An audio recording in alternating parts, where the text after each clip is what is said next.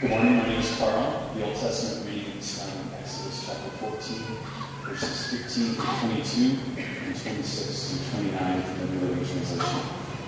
Then the Lord said to Moses, "Why are you crying out to me? Tell the people to get moving. Pick up your staff and raise your hand over the sea. Divide the waters so the Israelites can walk through the middle of the sea on dry ground. I will harden the hearts of the Egyptians, and they will charge in after the Israelites. My great glory will be displayed through Pharaoh and his troops, his chariots and his charioteers. When my glory is displayed through them, all Egypt will see my glory and know that I am the Lord." Then the angel of God, who had been leading the people of Israel, moved to the rear of the camp. The pillar of cloud also moved from the front and stood behind them. The cloud settled between the Egyptian and Israelite camps. As darkness fell, the cloud turned to fire, lighting up the night. But the Egyptians and the Israelites did not approach each other all night. Then Moses raised his hand over the sea, and the Lord opened up a path through the water with a strong east wind. The wind blew all that night, turning the seabed into dry land, so the people of Israel walked through the middle of the sea on dry ground, with walls of water on each side. When all the Israelites had reached the other side, the Lord said to Moses, "Raise your hand over the sea again, then the waters will rush back and cover the Egyptians and their chariots and charioteers." So as the sun began to rise, Moses raised his hand over the sea, and the waters rushed back into its usual place. The Egyptians tried to escape, but the Lord swept them into the sea. Then the waters returned and covered the chariots and charioteers, the entire army of Pharaoh. Of all the Egyptians who had chased the Israelites into the sea, not a single one survived. But the people of Israel had walked through the middle of the sea on dry ground, as the water stood up like a wall on both sides. The word of the Lord. Hello, my name is Kira. The New Testament reading is found in Romans 6, 1 through 4. What shall we say then? Are we to continue in sin that grace may abound? By no means. How can we who died to sin still live in it? Do you not know that all of us who have been baptized into Christ Jesus were baptized into his death? We were buried, therefore, with him by baptism into death, in order that, just as Christ was raised from the dead by the glory of the Father, we too might walk in the newness of life. The word of the Lord.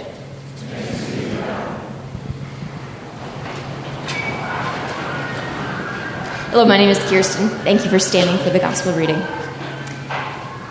Luke 9, verse 23 through 27.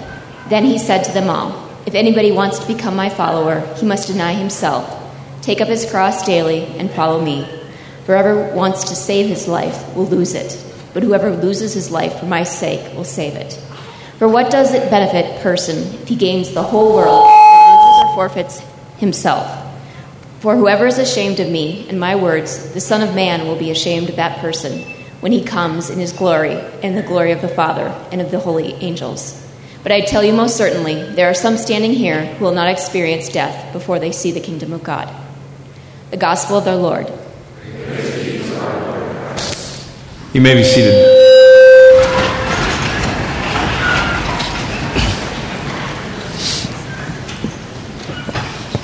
We're doing a series that we just began last week called Sacred, and I mentioned last week as we were beginning this series that very often, I shouldn't say very often, from time to time, I'll have conversations, particularly with a young person who comes to me saying, "I just can't believe this anymore," referring to Christianity, or saying, "I just can't be part of this anymore. I can't believe what Christians have done or what Christians say." And I appreciate these conversations because it's one of those rare moments that you know someone is really being honest with you. That probably all of us from time to time have had that experience when we open up the Bible or when we sit in church and we listen to the Bible being read, or when we have conversations with other Christians. Probably all of us have had a moment where we've said, "Wait a minute, I can't really believe that. I mean, what do we do with that? That sounds absurd, or that sounds crazy, and I'm not sure I want to be part of this group of people anyway, because have you seen what they said about this issue or that issue, or have you seen the way they responded in our city about, And so very often we're quick to disassociate ourselves, not just from Christians, but sometimes even from Christianity. And I appreciate these conversations not because I am, sort of this person that delights in seeing someone whose faith is falling apart. I don't. But I appreciate these conversations because there is in the midst of that moment the chance for a person to gain a good and sincere faith. There is an opportunity in that moment to have this kind of faith, the kind of faith that they maybe inherited, maybe the kind of faith that they sort of grew up with that was narrow or maybe overly simplistic or formulaic. There is a gift about that faith deconstructing. To say it simply, if I can be so bold as to say it this way, well, I said it last week, so I'll say it again this week. I think there is a kind of faith that is worth losing. I think there's a kind of faith that is worth watching shatter and watching it be deconstructed and fall apart. And I know that it's a very vulnerable place because in that moment you could say, all right, so now what? What shall I put in its place? What will I reconstruct? A lot of people that I talk to have perfected the art of deconstructing things. They're very good at saying, well, that doesn't work because of this. And so it's very in vogue in our day to be cynical. Because you can point out the flaws or the insincerities or the hypocrisies. You go, oh, well, I don't believe in that, and I don't believe in that, and look at that person, and look at that person, and look at this thing. And so it's very easy to do that. But the great question, I think, facing our day is, what will we put in its place? Yes, there are versions of Christianity that are worth deconstructing. Yes, there is a kind of faith that was probably too fragile and too formulaic to survive. Yes, that's true. But then what shall we put in its place? Shall we turn to another person? Shall we turn to another superstar? Shall we turn to another celebrity? This is All Saints Sunday. A couple days ago, November 1st, was All Saints Day, and I wrote a little blog comparing the difference between saints and celebrities and how this whole idea for me of thinking about saints is really foreign because I'm like an evangelical. I grew up in a Pentecostalish, charismatic sort of church. Like, we don't talk about saints because nobody's perfect, right? The problem is, I think there's something in all of us that's looking for someone to follow. And so without saints, what we fill in their place are famous Christians, celebrities. Except that there's this big difference between saints and celebrities. For one, you had to wait till long after you were dead before you could be called a saint. And so we had to watch your whole life, not just this shooting star moment of your life where we all thought you were awesome. And by contrast, saints were often the ones who the most beautiful things they did were hidden during their lifetime. Stephen Todd told me about a saint that he saw a story of when he visited a church in Germany. This woman who had extraordinary care, and nobody really, it wasn't like this thing had great renown during her lifetime, but the inspiration continued long after her life. See, we do the opposite. We look for men and women that are the shooting stars, that have the largest churches and the best-selling books and the biggest names and that are on all the conferences or on TV, and we say, that's who I'm going to follow. And then all of a sudden we realize, but that wasn't worth following. Maybe. Sometimes credibility leads to popularity, but oftentimes there's popularity without any credibility. This is what I mean when I say there is a kind of faith worth deconstructing. There is a kind of faith that is either formulaic or focused on an individual that's worth seeing it kind of fall apart. And really, in those moments, you can receive a beautiful grace. And the grace is this. The grace is in realizing that actually the faith is not yours. I want to read again, as I read last week, this quote from one of my supervisors over in England. And she said this. She said, I used to wonder why I still had my faith after all I had done to lose it, and then I came to see that it wasn't really mine to lose. It is the faith of the church, and I participate in it. I don't possess it. Take a moment and think about that phrase. I participate in it. I don't possess it. We like to possess things. This is my house, my car, my space. Well, that's not so hip anymore, but my whatever, my territory. my stuff, my job, my calling, my salvation, my faith. Thank you very much. And then we forget that actually when it comes to faith, that it is not yours. And how marvelously freeing that is. How wonderfully liberating it is to realize that the faith is not yours as if it's yours to defend or yours to lose or yours to protect. That the faith belongs to the great company of the saints. The whole church. The Big C church. The church that Jesus began. The church that the Spirit breathed upon. The church that the Spirit of God has caused to still flourish and thrive even through some very dark days. Even amidst opposition, even through its own failures, even through corrupt leaders. A church that somehow by the miracle and mystery of God is still here today. The faith is not ours to own or to lose. We participate in it, but we do not possess it. This series is called Sacred because it's about the sacred practices that remind us of our identity, that remind us of how we participate in this faith that has been gifted to us, this faith that has been passed on to us. There are things that we do, that we rehearse, that are a way of keeping us tied to the story. Last week I used the illustration of that episode in Little House on the Prairie where there's a blizzard coming in. I think it's Christmas Eve or something, and Pa says, I'm going to put the rope up between the house and the barn. And how I learned through talking about this more with my farmer father-in-law, that you put the rope up between the house and the barn so that when the snowstorm is blinding, you have something that leads you home. Even though it should be so easy, it should be so simple. Of course we will never forget where home is. I want to suggest to you that when we lived in a day where Christianity was the general assumption, maybe even the presupposition for discussions, for decisions, even in the public life, maybe a rope that led us home was not as critical. But I want to suggest to you that we don't live in that day anymore. That you can make a reference to a Bible story and someone will say, I'm sorry, what? Who's that? Never heard of that story. Or you can, this isn't the day where Shakespeare and the King James Bible are both like foundationary pieces for, the English language. But never mind that. I think the loss is that as Christians we find ourselves walking through a world in which there are many noises and many voices, and it feels like a blinding snowstorm, and someone wants to say, wait a minute, how do we know that this faith that we are participating in is the same faith that Jesus began with his disciples? What is the rope that binds us? What is the thing that connects us back to it? And so last week we talked about the Holy Spirit because we said, listen, before we get on with talking about specific practices, we have to say that it is the Spirit that breathes through these practices. We talked all about that. Today I want to talk to you about baptism.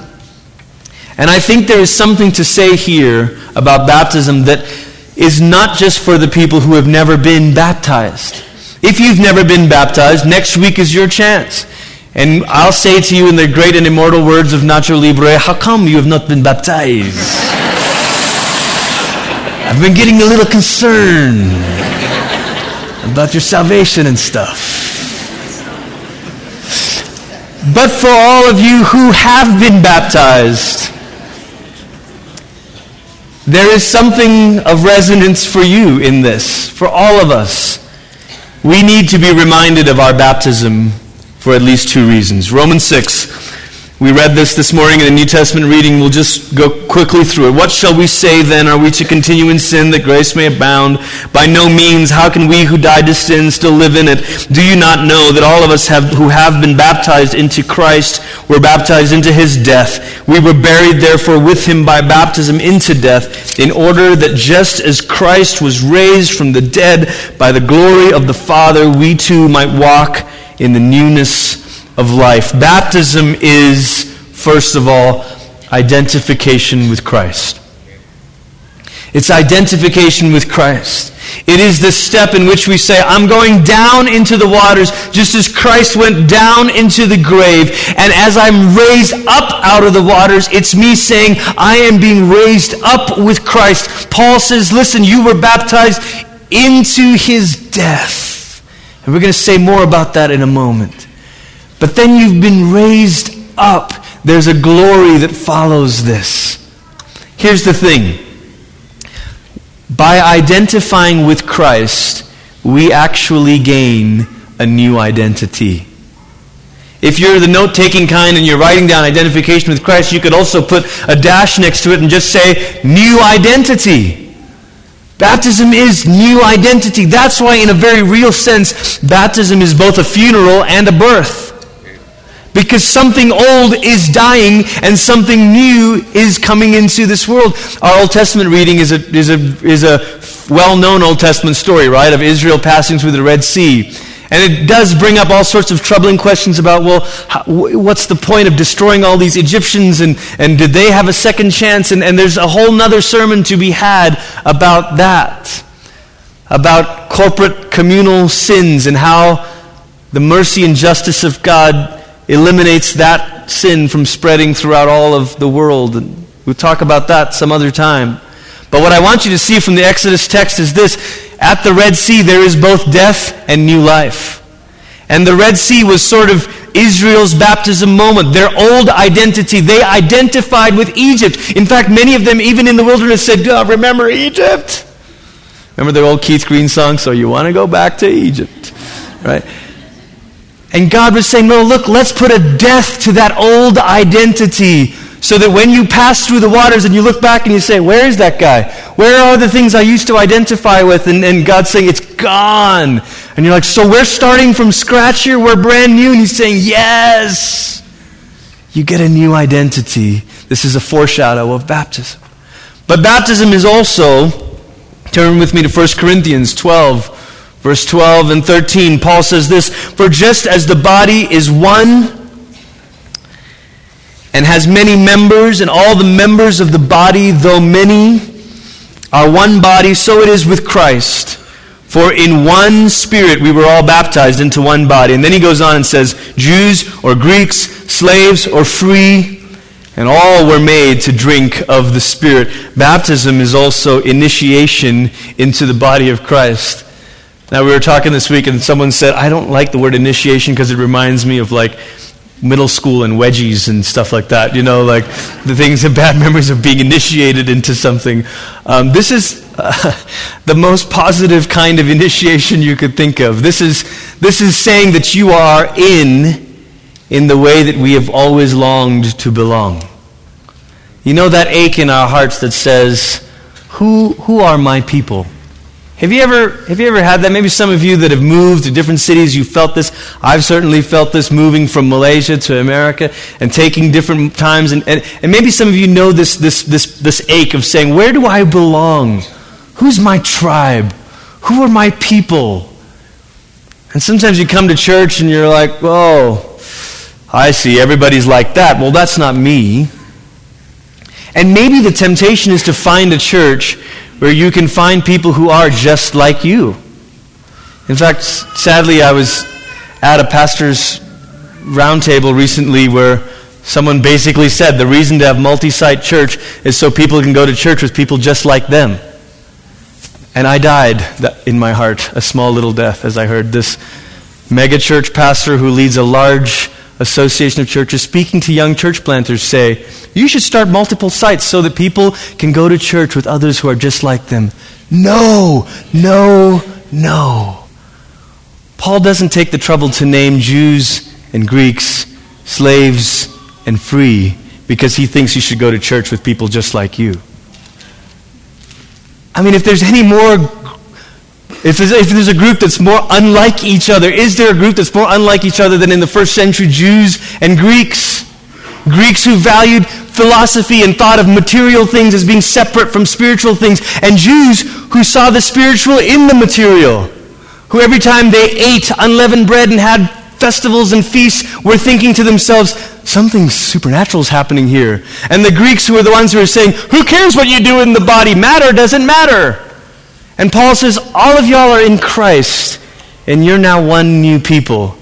And they're saying, well, surely there should be a church for like Greek Christians and a church for Jewish Christians, because we got cultural differences, Paul. And then as if cultural and ethnic differences weren't enough, Paul says slaves and free. Now you're touching on economic differences and status issues and clean and unclean and prejudices. Now we're really saying, Paul, you don't mean this, do you? You don't really mean that being baptized means I am one with him. You don't really mean that being baptized means I'm one with them. Those people. Now think for a minute of all the ways you define your identity. Probably you define it by being an American. Probably you define it by whether you were for health care, this particular version of it, or not. You might define it in whether you call it the Affordable Care Act or the Not So Affordable Care Act. You define it by political lines. Maybe you define it by whether you live downtown or in the burbs. Maybe your identity is in whether you work for a ministry or whether you work for the man, corporate America. We have all these things. Whether you're a Chiefs fan, God help you, or a Broncos fan. We have all these ways of marking our identity. We look at a group of people and we say, ha, that's my people. And Paul says something astonishing happens when you get baptized. Everyone in Christ becomes your people. You're like, well, I'm not ready for that. No, we're not ready for that. But that is the costly gift of the gospel. The costly gift of the gospel is, it says, I've got good news, you belong to a family. And you're like, oh my God, I've been longing for family. Thank you, I belong. And then you open your eyes and you say, but the bad news is so does she, and so does he, and so do they, and so do they, and you're like, they're all in my family too? Dude, I thought Thanksgiving holidays were bad, Imagine Sunday mornings. Listen, we could make New Life Downtown a homogeneous, monolithic church. But I have no interest in doing that. I want, by the grace of God, for our church to be an embodiment of what Paul's talking about in 1 Corinthians. Where it's the rich and the homeless, the poor, the rich, young, old, all ethnicities, all races, all cultures. Because somehow something trumps all of it. And it's not that we all voted a particular way, and it's not that we're all citizens of a certain place, but it's that we all have been baptized into Christ. And all of a sudden, that trumps everything else. Can that reality really happen? I believe that's the potential that the church has. That's what it means to take our baptism seriously. The trouble with this, though, is it means that we can't let our diversity ultimately be the thing that divides us. You can have different opinions. You can vote differently. You can think differently. You can have lively spirited dialogue. We can have debates about theological issues. Some can be cessationist and some can be continuous, and we can talk about this. But we have to say there is one thing that trumps all of it, and it is the name of Jesus Christ, in whose name we have been baptized. And so your baptism has to mean more to me than your ideology. And your baptism has to mean more to me than your social status. And your baptism has to mean more to me than your political... Do you see what I'm saying? Diversity is great. The unity doesn't stamp out individuality. Unity doesn't mean uniformity. Unity doesn't mean we stop becoming individuals and we become clones. It doesn't mean that at all.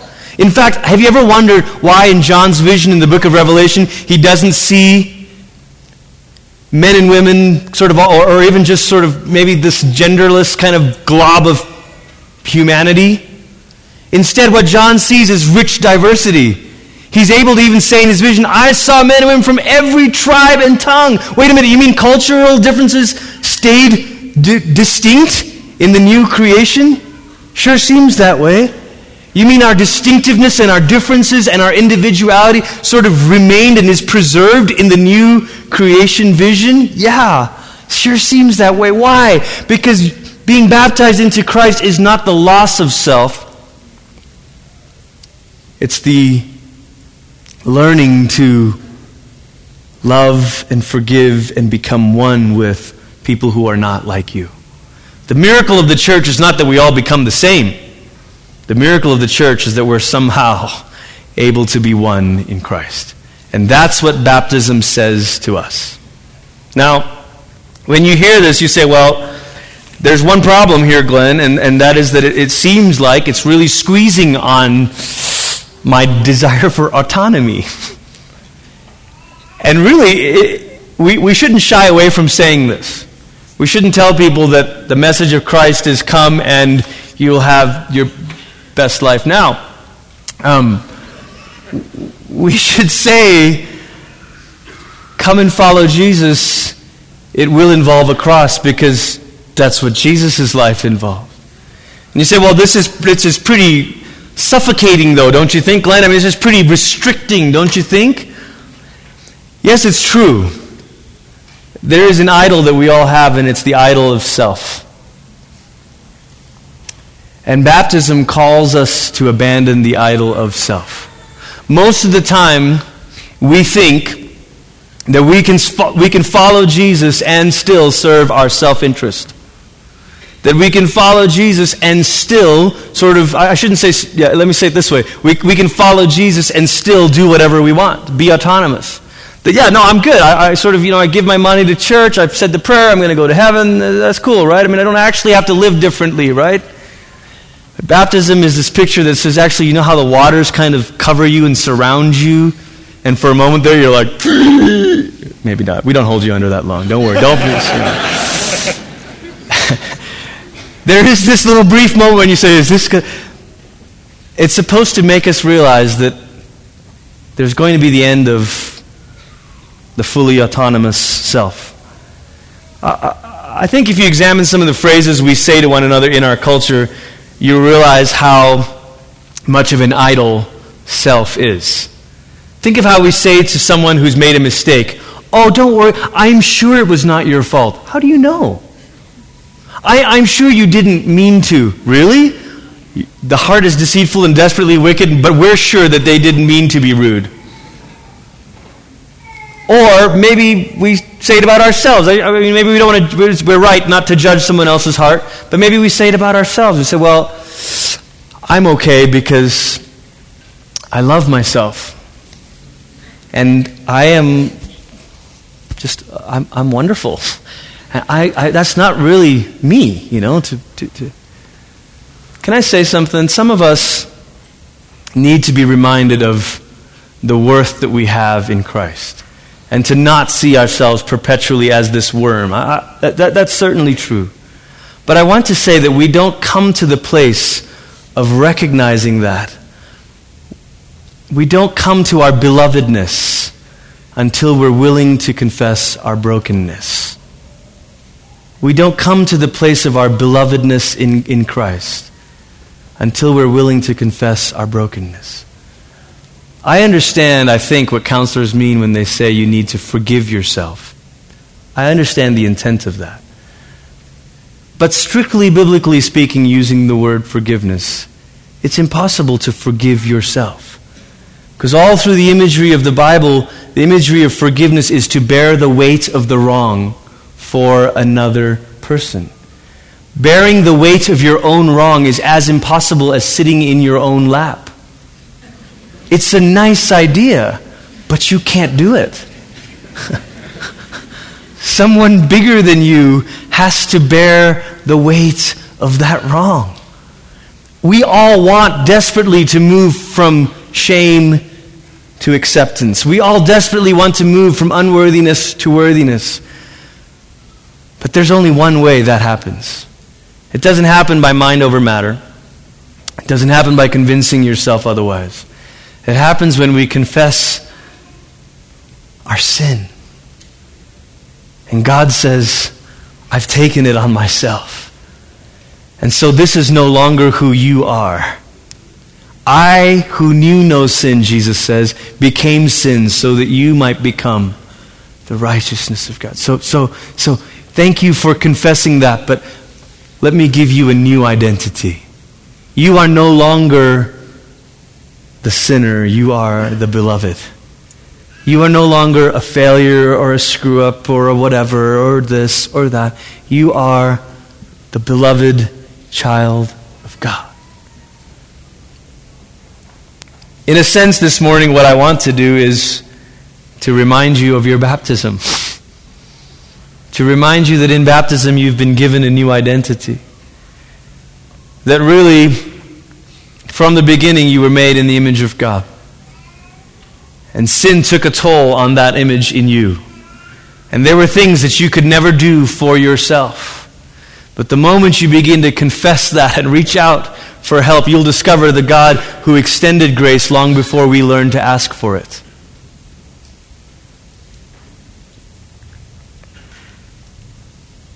C.S. Lewis talks about this exchange and how we sometimes want to deal with God economically, bartering. Okay, you give me this and then I'll give you this. And Lewis writes, give me all of you.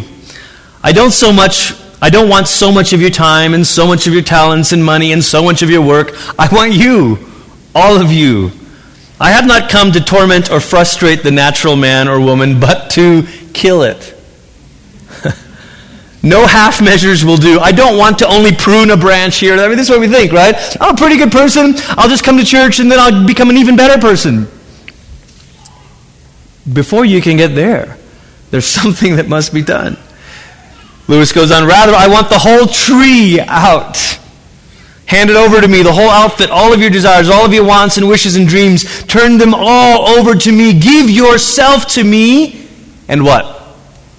I'll say, ha-ha, that's the end of you. That's sometimes the image of God that we have, isn't it? The impression of God that we have. That God wants all of us so that he can say, thanks. Snuffed. No. He says, turn it all to me, give yourself to me, and I will make of you a new self. In my image, give me yourself, and in exchange, I will give you myself. My will shall become your will. My heart shall become your heart. See, the Christian call to deny ourselves, to lose ourselves in baptism, is not like the Buddhist call to let the self be dissolved.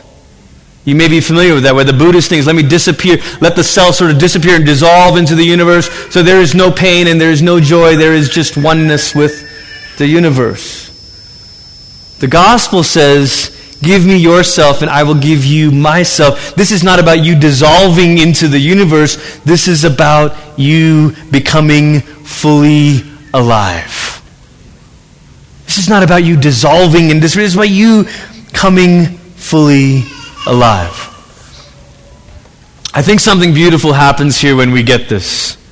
When we recognize that the reason Christ calls us to go down into death with him is so that he can give us a new kind of life, our life fully alive. You know what it creates is it creates a willingness to be dependent on others as well.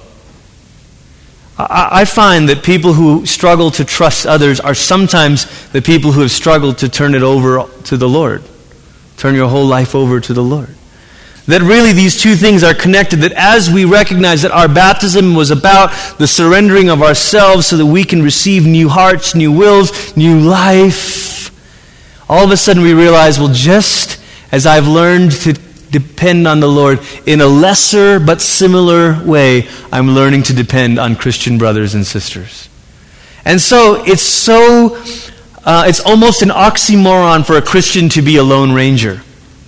It's really kind of an oxymoron for a Christian to say, I've been saved into Christ and now I'm on my own, because baptism says you've been baptized into Christ, new identity, and into the body of Christ, new family.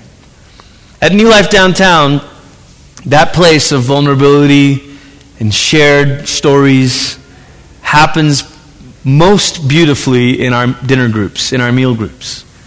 So, in different parts of the city, we have people that share a meal together in homes. It's not too late to join one. And the reason we do this is because a meal makes us slow down enough.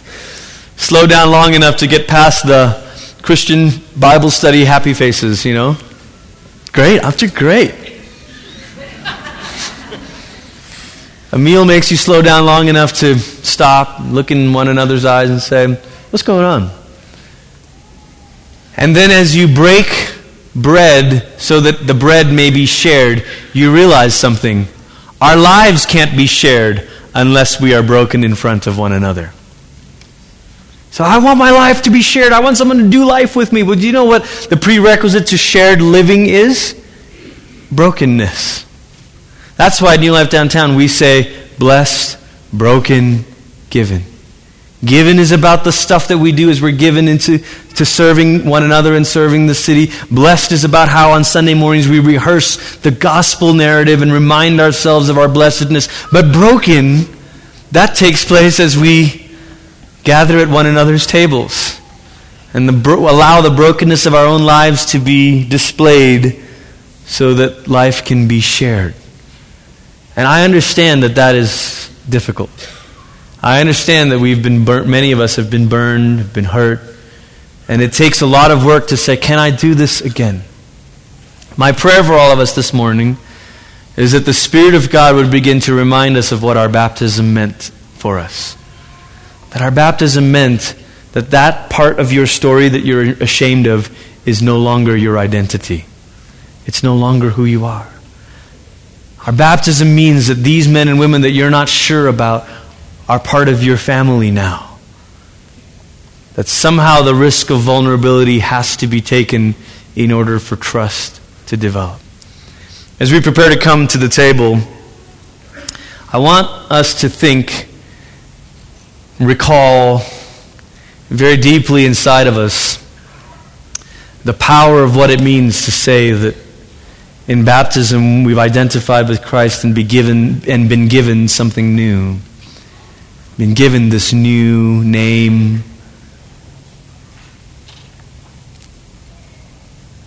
We mean it when we say that the worst parts of your story are not the defining piece of your identity. We mean it when we say the worst parts of your story are not the defining part of your identity, that in Christ you've come up new. You're not a sinner trying to behave. You're a beloved child of God, empowered to live out in a new way. That changes everything. You're not an outsider trying to act like you belong in church.